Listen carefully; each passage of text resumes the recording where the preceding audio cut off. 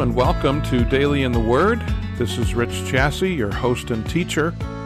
Today we'll be looking into chapter 13 of the Gospel of John, the passage where Jesus washes the feet of his disciples in the upper room.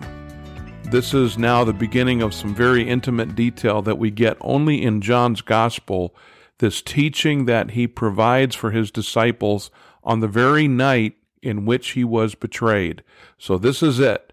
It is upon us. The time has now come for Jesus to be betrayed and illegally tried and then eventually crucified. Those events are now upon us, and Jesus knows this as he is preparing to share the Passover with his disciples. So let's go ahead and read from John chapter 13, beginning in verse 1 and through verse 17.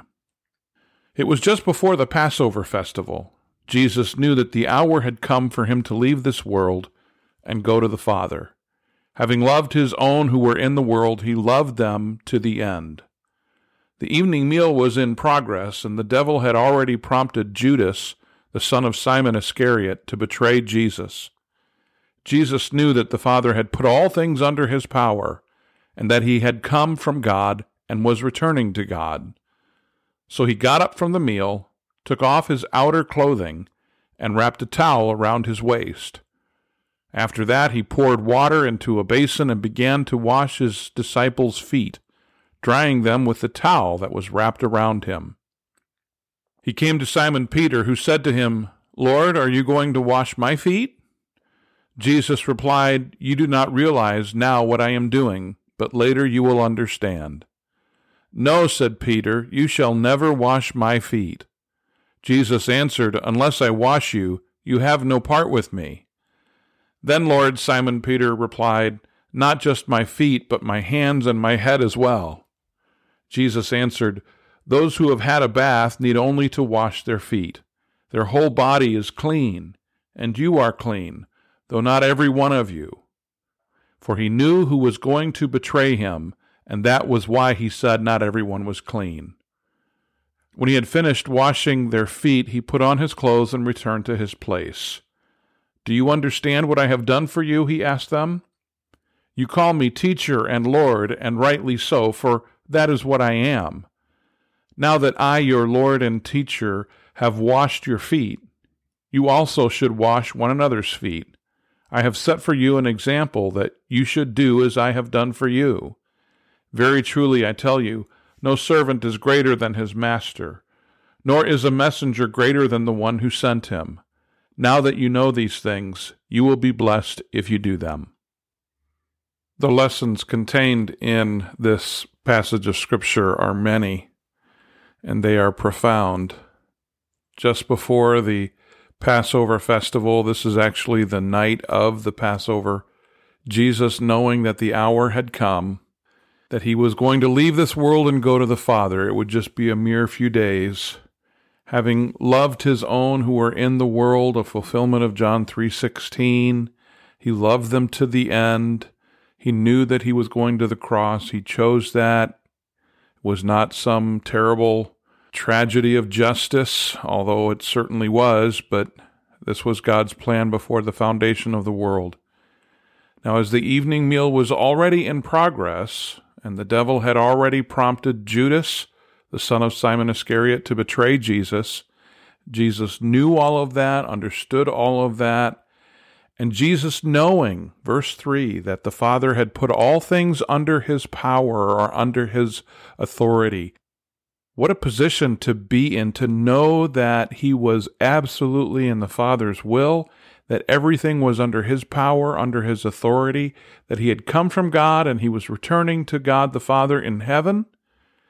So he got up from the meal, knowing all of that all of his authority, all of it, that he is God. He gets up from the meal, takes off his outer clothing and wraps a towel around his waist, pours water into a basin and begins to wash his disciples' feet, drying them with the towel that was wrapped around him. Now, this was a customary thing that happened in their day. There was usually a servant who was stationed to wash the feet of the master who would come into the home. And of course, if they weren't wealthy enough to have a servant, the children or the wife of the husband, father would come in and they would do it. Most people ended up just doing it themselves. But notice what happens when the disciples and Jesus all come in. No one is willing to humble themselves to dry the feet of the other disciples. They had all been arguing about who was going to be the greater of them in the coming kingdom.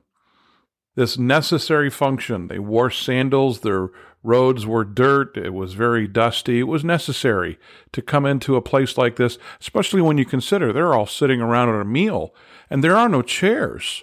So you've got someone's dirty feet kind of right up in your grill, and no one took the time to wash the feet of the others until Jesus, knowing that all things are under his power, that he had come from God and was returning to God, humbles himself, Philippians chapter 2, humbles himself and takes the form of a servant and begins to wash and dry his disciples' feet.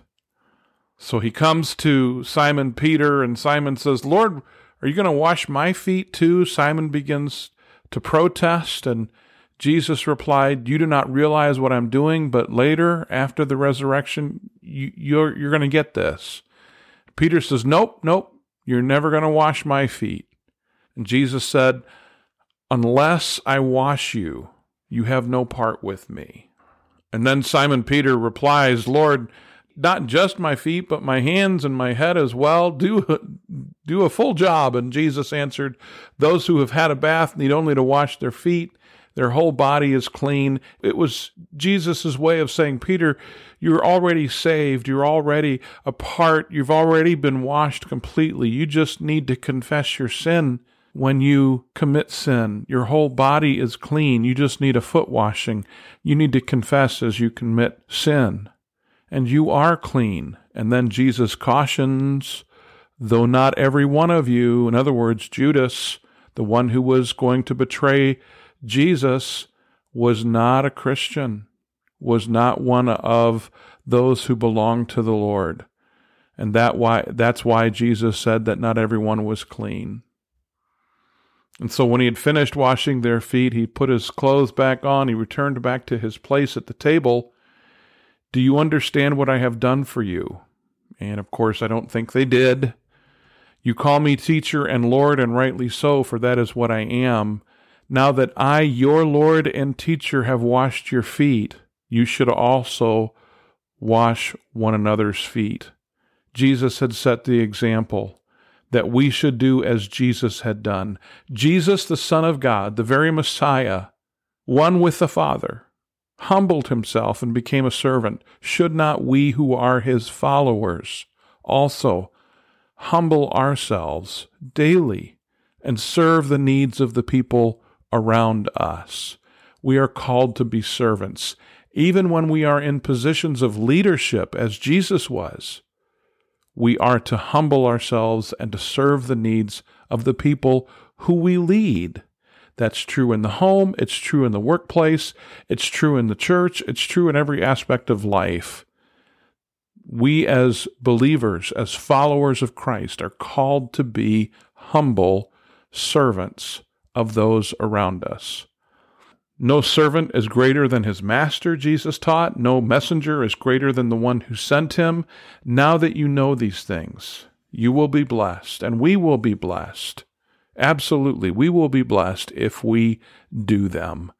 It is an awesome privilege to follow in the footsteps of Jesus by being a humble servant, by willing to bend the knee and to serve the people who are around us. We are called to this. Let us follow through. Lord, we thank you for this picture that you have given us of what you have done with your disciples by washing their feet. Knowing what was ahead of you, knowing that you were on your way to the cross, even now, the time had come. You were about to be betrayed by someone who had been with you for so long. And even in that moment, knowing the consternation, knowing the trouble that must have been on your heart, you laid that aside.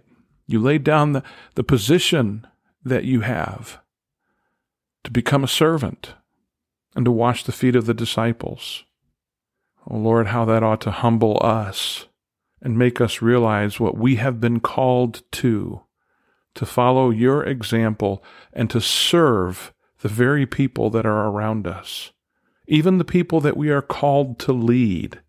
Yes, I am to serve my wife, my spouse. I am to serve my children by giving to them what is best for them. To the people who work for me, to the people I work for, I am to be a servant to the people in my community, to the people in my church. I must take part in the activities and the ministries of the people in my church. I belong there. I must be willing to serve and not just sit, not just soak it in, but to be willing to serve. You set that example. May we follow through. Lord, we love you. We praise you. We ask all of this now. Teach our hearts. In Jesus' name, amen. Well, thank you once again for listening to Daily in the Word. I trust that our time together on these daily times that we spend in God's Word together in the Gospel of John are truly beneficial to you. I pray that God will use this time in your life over a period of time to help you to grow, to help you to understand, to help you to apply God's Word in your life on a daily basis, and then reap the benefit of that. So once again, thank you for listening. I hope to see you again next time here on Daily in the Word. In the meantime, have a great day.